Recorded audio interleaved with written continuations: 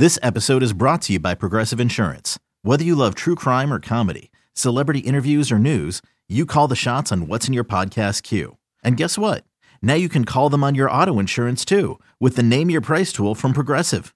It works just the way it sounds. You tell Progressive how much you want to pay for car insurance, and they'll show you coverage options that fit your budget. Get your quote today at Progressive.com to join the over 28 million drivers who trust Progressive. Progressive Casualty Insurance Company and Affiliates. Price and coverage match limited by state law. Welcome to another podcast from InsideCarolina.com, the independent voice of UNC Sports. Brought to you by JohnnyT-shirt.com, the go-to provider for all your Tar Heel gear. Welcome to the Inside Carolina podcast. This is your weekly Coast to Coast with Sherelle McMillan and Sean Moran. I am your host, John Siegley. We are sponsored, as always, by Johnny T-shirt and JohnnyT-shirt.com. Guys, unfortunately, we are doing this week's Coast to Coast podcast following another heartbreaking loss.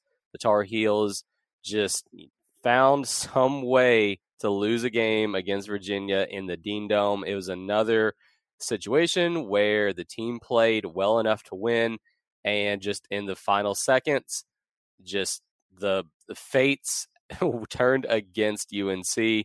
Virginia hit a 3 to win by 2. That was the final margin. Let's just get quick thoughts on this game. I mean, to me, it's emblematic of just what has been a season where if it can go wrong for the Heels, it has gone wrong. As you were sitting there watching the conclusion to last night's game, Sean, what were the thoughts going through your head? Well, I think never fully had confidence that they would be able to get a stop. I think, the frustrating part is getting swept by Virginia, a team record-wise is much better, but I think from a overall standpoint, the teams are pretty much the same. But you have one team that will probably make the tournament as a pretty high, low seed, and then North Carolina, who's not even going to make the NIT most likely. So frustrating to watch. There's a lot of opportunities. They did play a lot more competitively than they did against Wake Forest, which was nice to see, but just once again, another heartbreaking loss, and it comes where the other team has to make a shot or make something happen, and they seem to do that time and time again. Let's get your quick take on this game, Sherelle. It's funny because it seems like their best performances come in losses. And a part of that is just when you're not a great team and you don't have confidence, you're not able to close. I mean, if you think about it, Florida State was a game they played pretty decently, even though they went forever without scoring. They still had a chance to win. They played really well at NC State, which was a win. They played, I thought, excellent against Duke, but still lost that game. And then relative to competition and considering the opponent, I thought they played really well on Saturday against Virginia, but they still weren't able to close. And that's just a sign of a team that's not very good and doesn't have confidence that they can close it out. So it's unfortunate, but it's like you said, it's just kind of how this season has gone for them. So in terms of, kind of the issues that have led to this season's struggles, I think to me, the number one is just lack of outside shooting. I mean, Carolina has just been dismal from beyond the arc. That is probably the 1A to me. 1B has been lack of any sort of fast break, which is just incredible to think from a Roy Williams coach team. A lot of Tar Heel fans are looking towards the future basketball recruiting classes and saying, well, hey, how can some of these kids coming in get that issue fixed?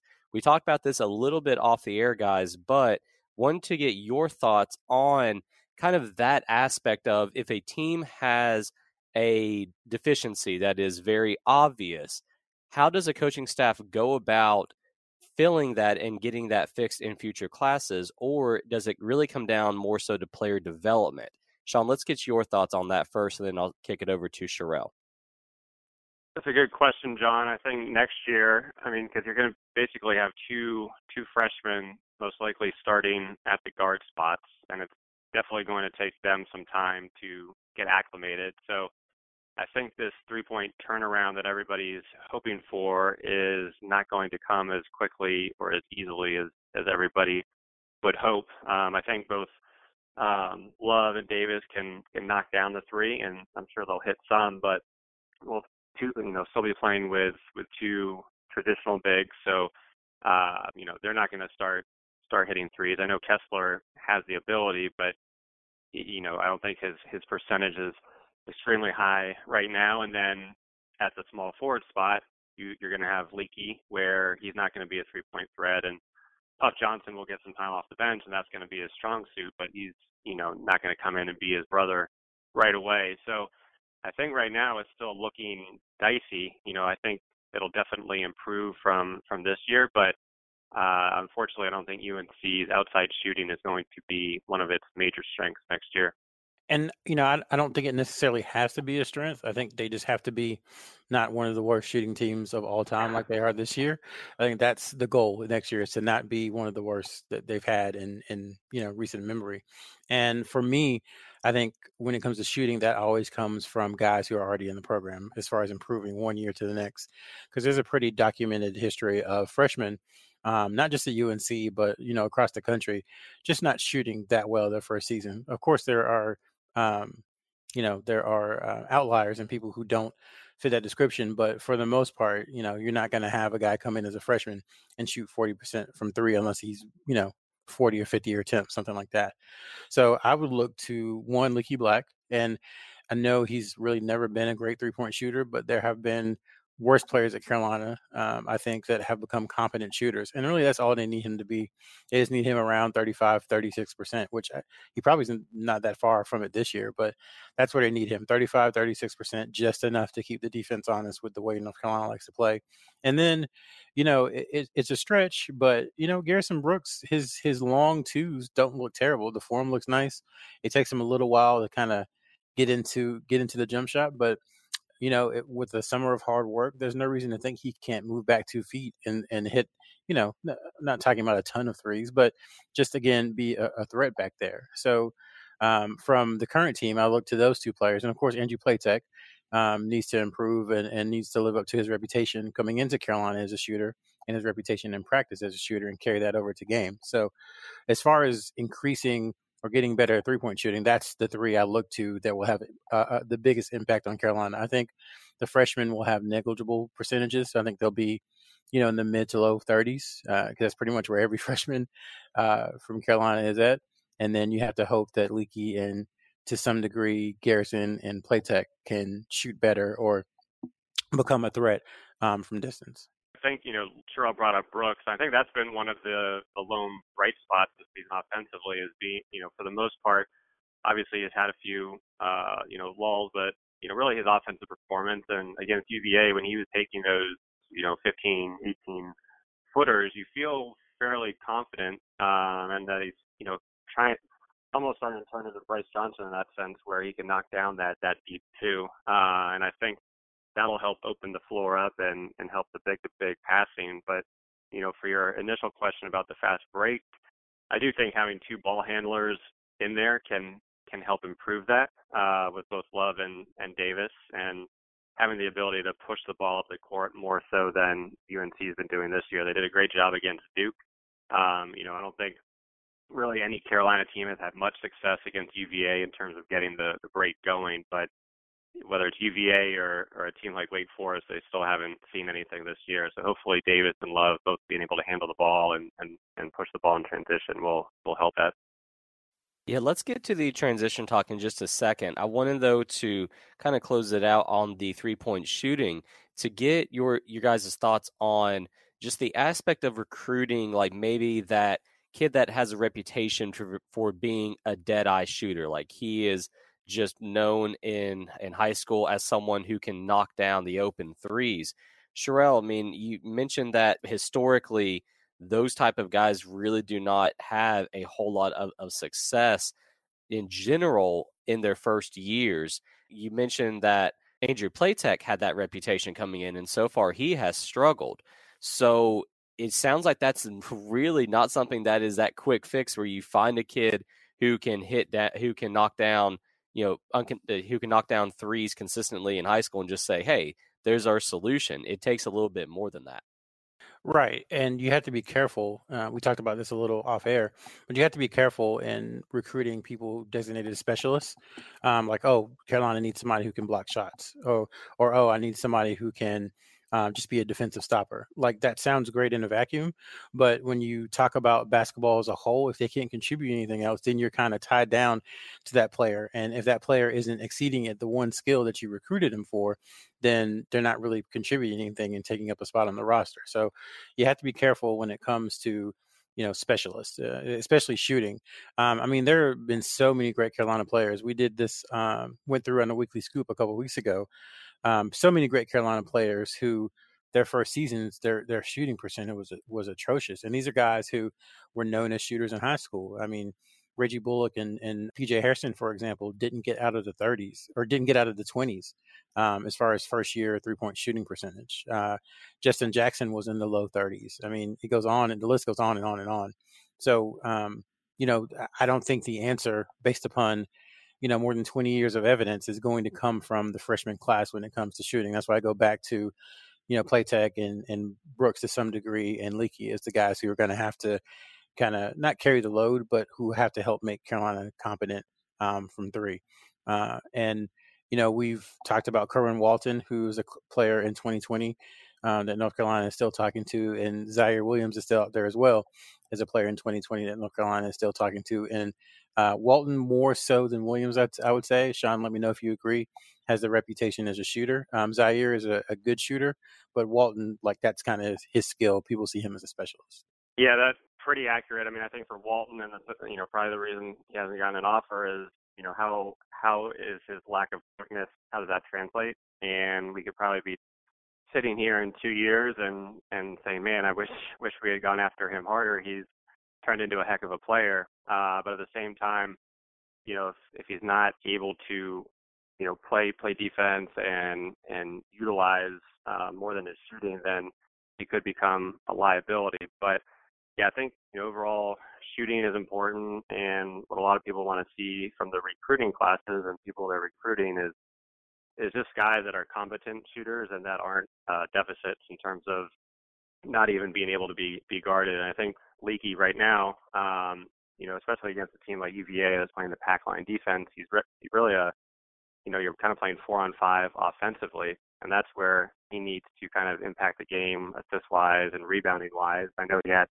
a few steals and a few blocks, but it'll be interesting to see his improvement. And then the other improvement needs to come from the free throw line, because right now they're just giving up so many points from that spot. I mean, you have UVA, who is a horrible shooting team as well. Granted, they shot 40% from three probably for the first time all year against us, but they were hitting their free throws, and UNC is losing points there. And right now they're ranked 313th in the country. So if they're able to improve that as well, that can go a long way in terms of A, closing out games, and B, just getting leads that they'll have a harder time relinquishing. Free throws are something that I feel players have in their own capacity the ability to improve.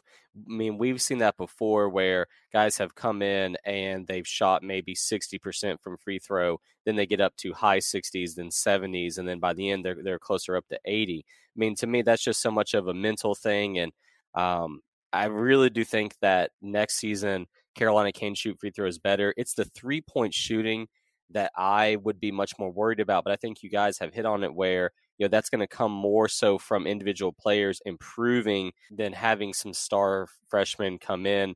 And I mean, it's like you guys said, they just need competence. They don't need someone to come in and be the next Wayne Ellington. It's just competence. But I think we can probably go ahead and wrap up the shooting stuff. If you guys have any last thoughts, though, go ahead and get them in now, and then we will take a commercial break after that. The next Wayne Ellington would be nice. Yeah, and I was just going to say, you're talking about free throws. People forget Luke May. I think it was his junior season, struggled from the free throw line. I'm looking at it now, and his first 3 seasons, he was 42% as a freshman, didn't have many attempts. It was 57% as a sophomore, didn't have a ton of attempts.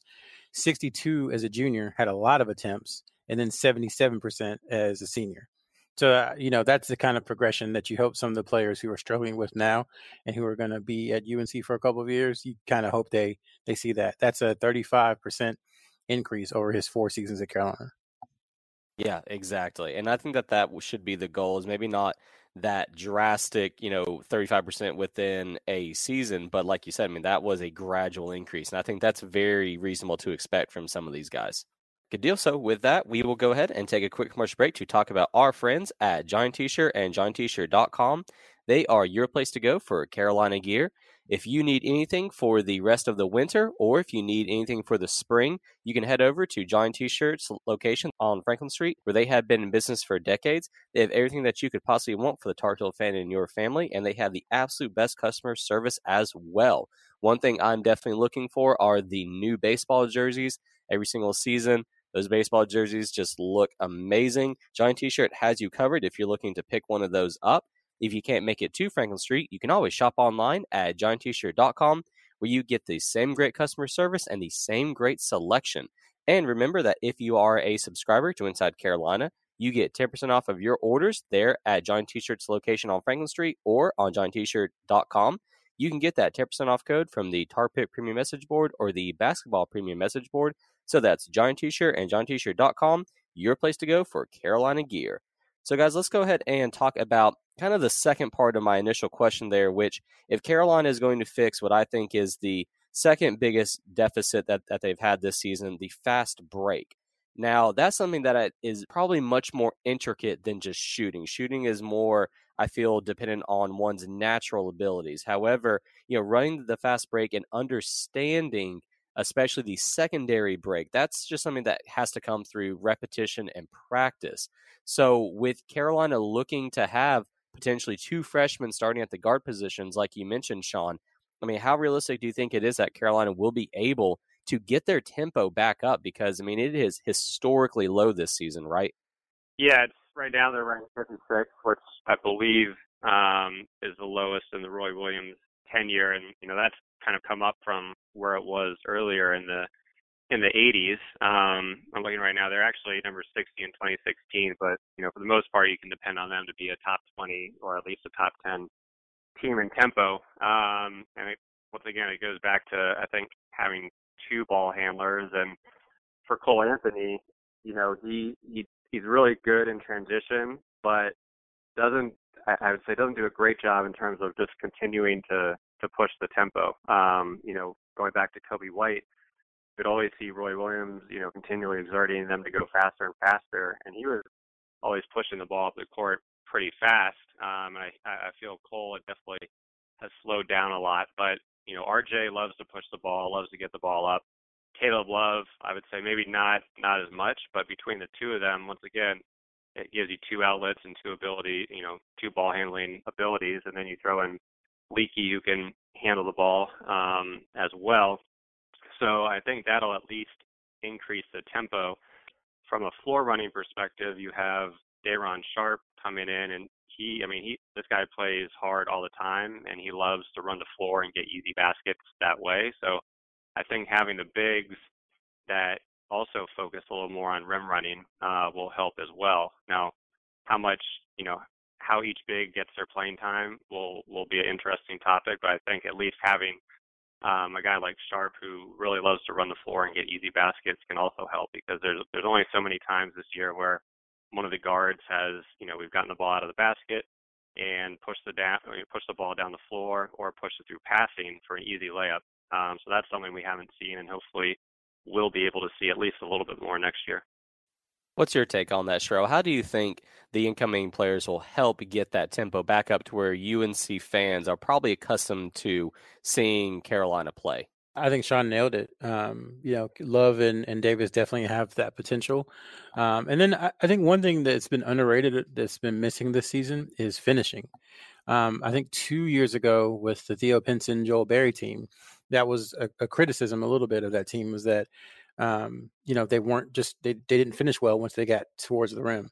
Garrison Brooks was a freshman, and Cam Johnson was still injured, so he wasn't quite 100% healthy. Luke May was still developing. He was kind of the face of the team that year.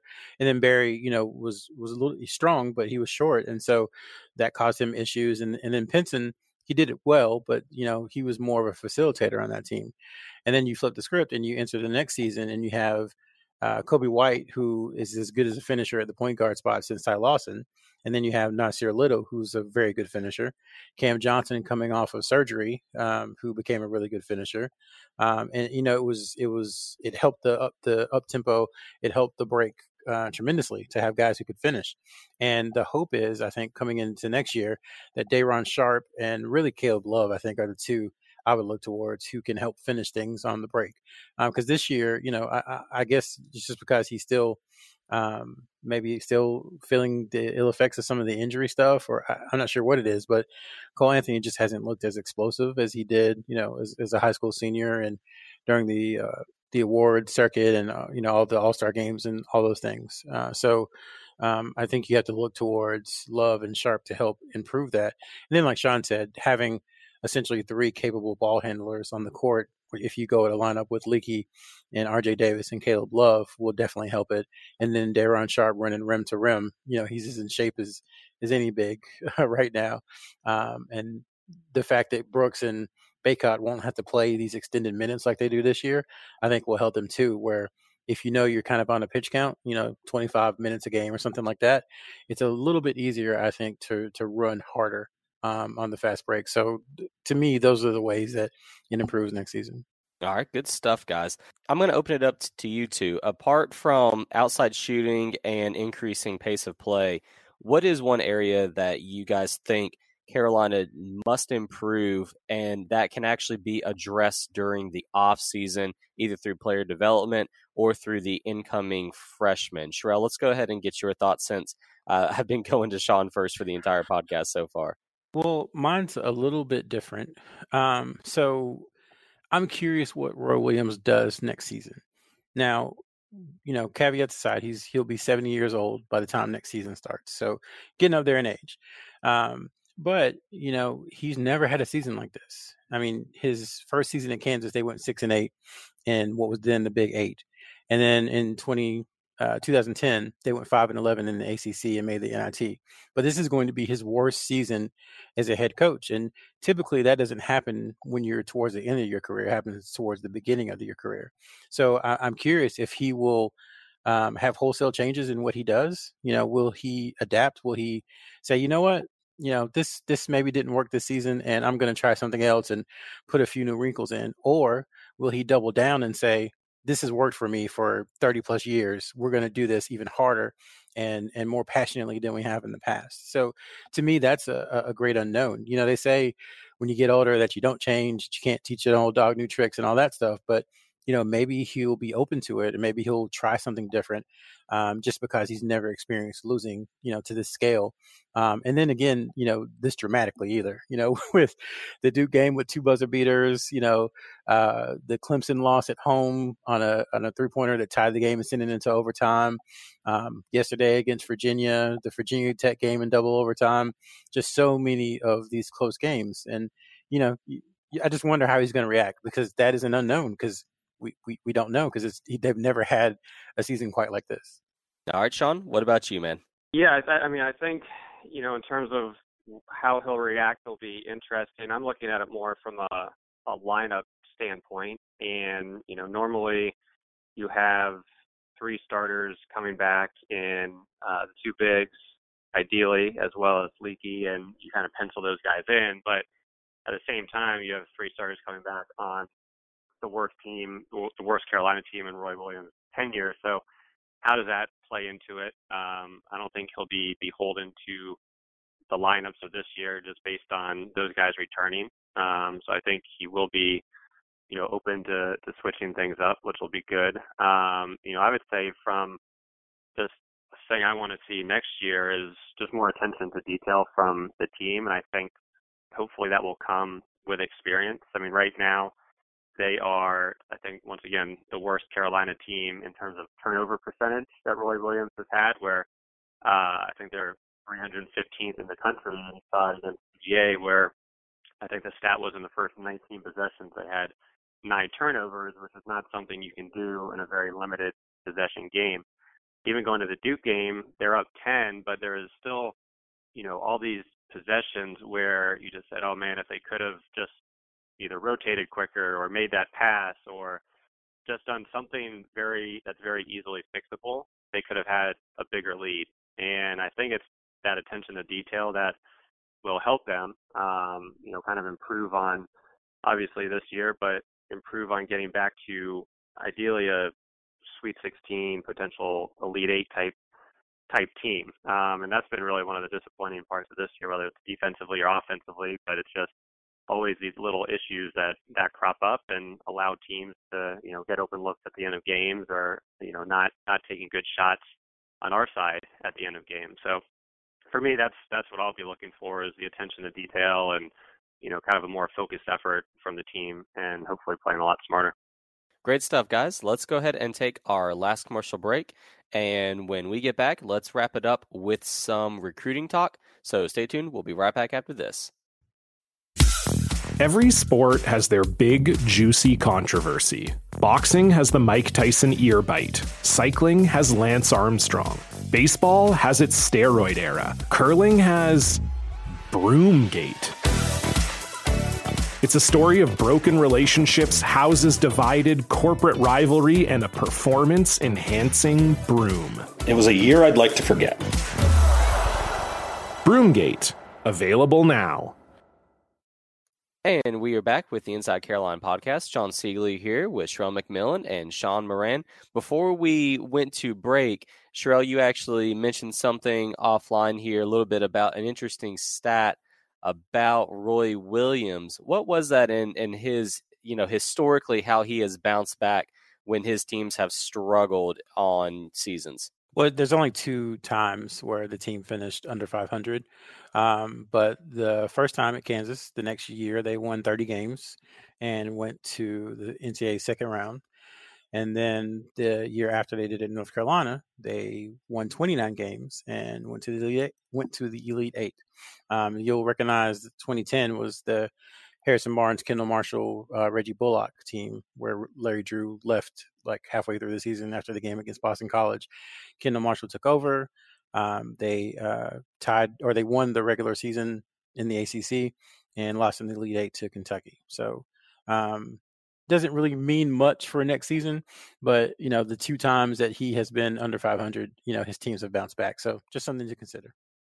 I think one thing to add real quick, if, for college football fans, a lot of football fans read the Phil Steele preview magazine, and he looks a lot of different factors in terms of trying to find those teams that really, flip from, maybe under 500 to over 500, or the surprise teams. And one of the things he focuses on is the close loss factor, where if you are losing, a lot of close games, some of that is due to luck, other part of that is due to performance, but usually you see a big flip in terms of close losses then turning into wins the next year. And I think if you were doing a basketball preview, Carolina would be at the top of that in terms of the close loss factor and being able to hopefully turn that around next year. Turning the focus now to recruiting, there were a couple of recruits in the Dean Dome for the game against the Hoos. 2020 signee Puff Johnson, and then a recruit from 2021, Eric Vander Heiden, who has been in Chapel Hill quite frequently lately. Let's wrap up the podcast with just a little bit of talk about that 2021 class. For those who may be listening and are not subscribed to the Basketball Premium Message Board, Sherrell McMillan did an amazing job of breaking down some other targets in that class on the Weekly Scoop. Highly encourage everyone to go and read that. But just for the podcast here, guys, let's go over a couple names that Tar Heel fans may not be that familiar with in 2021, because looking at the scholarship breakdown, Carolina will have 4, I think, definitely open scholarships with, I think in the article it mentioned something like Carolina could have as many as 6.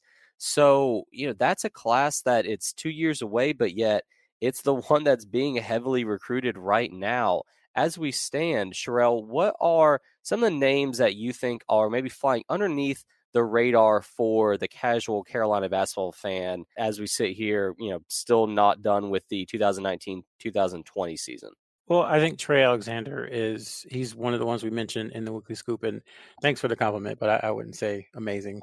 On the Weekly Scoop this week, Trey Alexander is a guard from Oklahoma. His height is tricky. He's listed anywhere between 6'3" and 6'5", and for those who follow recruiting, it just kind of goes based upon what source you read. Like his high school said 6'5", one database said 6'4", another database said 6'3". So he's a 6'3" to 6'5" kind of combo guard. We talked to him on Friday, and we might do something, more once North Carolina really gets more interested in him and watches him. But he's someone I think who fits kind of what they like to do. He's a combo guard. Evan Daniels, 24 Sports, is national recruiting director, and Brian Snow, who's a national recruiting analyst, they really like his game. Snow said he would probably be best described as a bucket getter, someone who can just score from all positions. He considers himself more of a lead guard. So I think immediately what people start to think when they hear someone who can get buckets, who's about 6'3" to 6'5", who considers himself a point guard, they think Kobe White. Not saying he's that kind of player, but he's in that mold of someone who can just go score for you. And so I'm sure they'll get a watch in of him once the live period starts in April. So he's a name that I would think about. And then in general, I would say there are always 10 or 15 prospects who no one has heard of this time the year before, who end up becoming high major targets, who end up signing at blue blood schools. North Carolina, for example, if I had told anyone last year at this point in 2019 that North Carolina was going to sign RJ Davis, they'd be like, who's that? So I think that's something that you had to consider too, is that guys always emerge and players emerge, whether it's because of injury, because they played on a different circuit. There's always someone new to find. So in addition to some of the people that we listed in the scoop, I think you have to consider that maybe it's just someone we don't know right now. All right, Sean, who are some names that have stuck out to you in 2021 that either are being looked at by the Carolina staff right now, or do you think could emerge as being on their radar? Well, one of the other guys that Terrell wrote about, and he's a guy that we've kind of talked about internally, but Hunter Sallis, I think, will be, for me, getting out to the live recruiting period is one of the guys that I really want to focus on and see. And right now he's rated number 31, and I think that's at a pretty ideal area for UNC to look at. Right now, Kennedy Chandler is the only point guard that has an offer, and he's kind of top 10, 15. Pretty much everybody's going to be going after him, so that one could be challenging. So I think Hunter Sallis is a guy that I'm really looking forward to watching, but I think it goes back to the shooting where you don't want a specialist, but you want somebody that is competent and can put the ball in the basket from all areas of the floor. So I think trying to find those guys as opposed to kind of maybe the 4-3 or the 3 that is a slasher that is not a threat from behind the arc is hopefully going to be a focus in the recruiting period. But I would say Hunter Sallis is, for me, kind of one of the 2021 guys that I'm looking forward to watching. What do you think is the biggest need for them in the class, Sean? Like, I know my opinion, but what do you think? Everything. I think from a big spot, they're going to, should be, have that pretty much in terms of whoever's returning. So I don't think that should be much of a focus, but I think, adding another guard, ideally a combo guard. I don't think you need a true point guard as long as we think RJ, isn't going to have a crazy year and somehow go pro, but I think he should be returning. So I would say a guard, and then just adding kind of another wing scorer.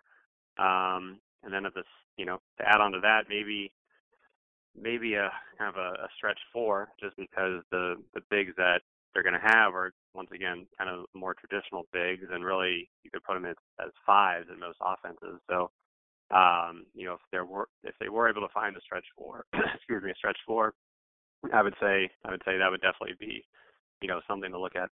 I expect that we will be talking about recruiting a whole lot in the off season. I think for now, though, guys, we can kind of go ahead and wrap up the podcast. But before we go, wanted to give the floor to Sean because he is at a pretty cool basketball event up there in Chicago. So we'll wrap it up with that. Go ahead and tell us why you're up there in the Windy City, Sean. Sure. One part was just trying to get back to real life and see what a winter like is after living in LA for a few years. But in Chicago, it's All-Star Weekend, and with that, they host the Basketball Without Borders event.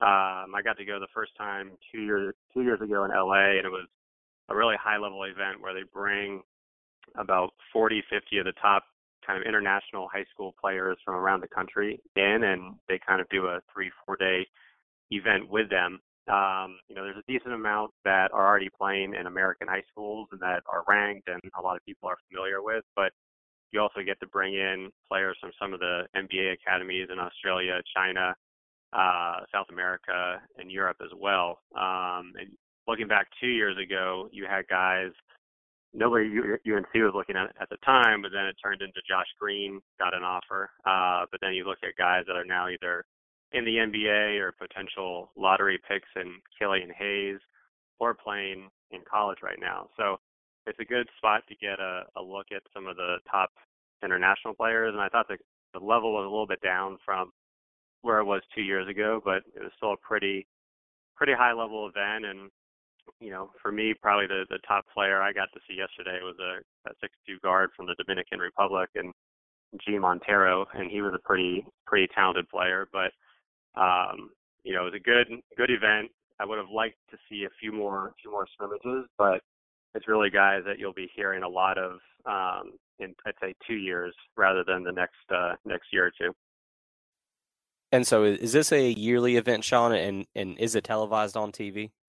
I think it's in its 6th year, so every All-Star weekend, it takes place wherever the All-Star game is, and as I said, it's kind of over a 3-4 day period. But I think there is a live stream for some of the scrimmages, which is a good place to watch some of these guys. And as I said, some of them are playing in high school now, but not any players that UNC is actively recruiting. But we'll just kind of segue into being in LA, went to a local high school game earlier this week that had 2 5-star sophomores in the class of 2022. I know UNC is not really focused on California. Obviously right now they have Zaire Williams with an offer, although that does not, what it was last year does not seem to be as hopeful as it is now. But 2 of the guys, Kajani Wright is a 6'8" power forward, and then the guard, Dylan Andrews, had one of the biggest jumps up in 24/7. And not that UNC is looking at any of them right now or will be looking at them, but Kajani Wright, I think, is definitely a name to monitor. He's a top 10 guy, so I think with that, normally you would say, UNC probably maybe shouldn't go after him or wouldn't have a chance. But when looking at him, I think he's a top 10 guy that is not going to be that attractive from the NBA standpoint. So I feel UNC has done very well in the past of getting those 5-star guys that kind of last a little bit longer in school. And I think he could be one of those players. He's, pretty athletic, very good agility, but very much of a kind of a big man where he's not stepping out on the wing and attacking the basket, but he's going to crash the boards and is going to kill you from the inside. So I would put his name potentially on the radar. He's on the USA basketball circuit as well. So that was just a guy that I was able to see this last week that, could potentially get some Carolina interest down the road. Those are 2 names that I think Carolina fans can maybe just, put in their back pocket there, store for later to see if there is any interest from Carolina. And then also just wanted to know very quickly that as far as, UNC commits and targets that are going to be playing in the big time showcase events, the Jordan Brand Classic, which is coming up on March 27th. Carolina fans can watch Day'Ron Sharpe, RJ Davis, and Caleb Love, their 3 commits for the 2020 class. All those guys are going to be there at that one, so make sure that everyone catches that. But I think with that, guys, we can go ahead and wrap up the podcast, unless if you guys had anything else to say. Yeah, no, thanks, John. I think it'll be one last thing is it'll be interesting Monday at Notre Dame. So once again, having to go on the road after kind of a heartbreaking defeat, and we all know what happened at Wake Forest with that game. So it'll be interesting to see if they are able to compete and keep it a game, or if they wither early. But it feels very long ago, back on November 6th, playing Notre Dame in the first game of the season, and Cole Anthony was on fire and kind of the talk of college basketball. So unfortunately, that was a long several months ago. All right then. Well, until next week, guys, have a good rest of your weekends. Thank you. Thanks, John.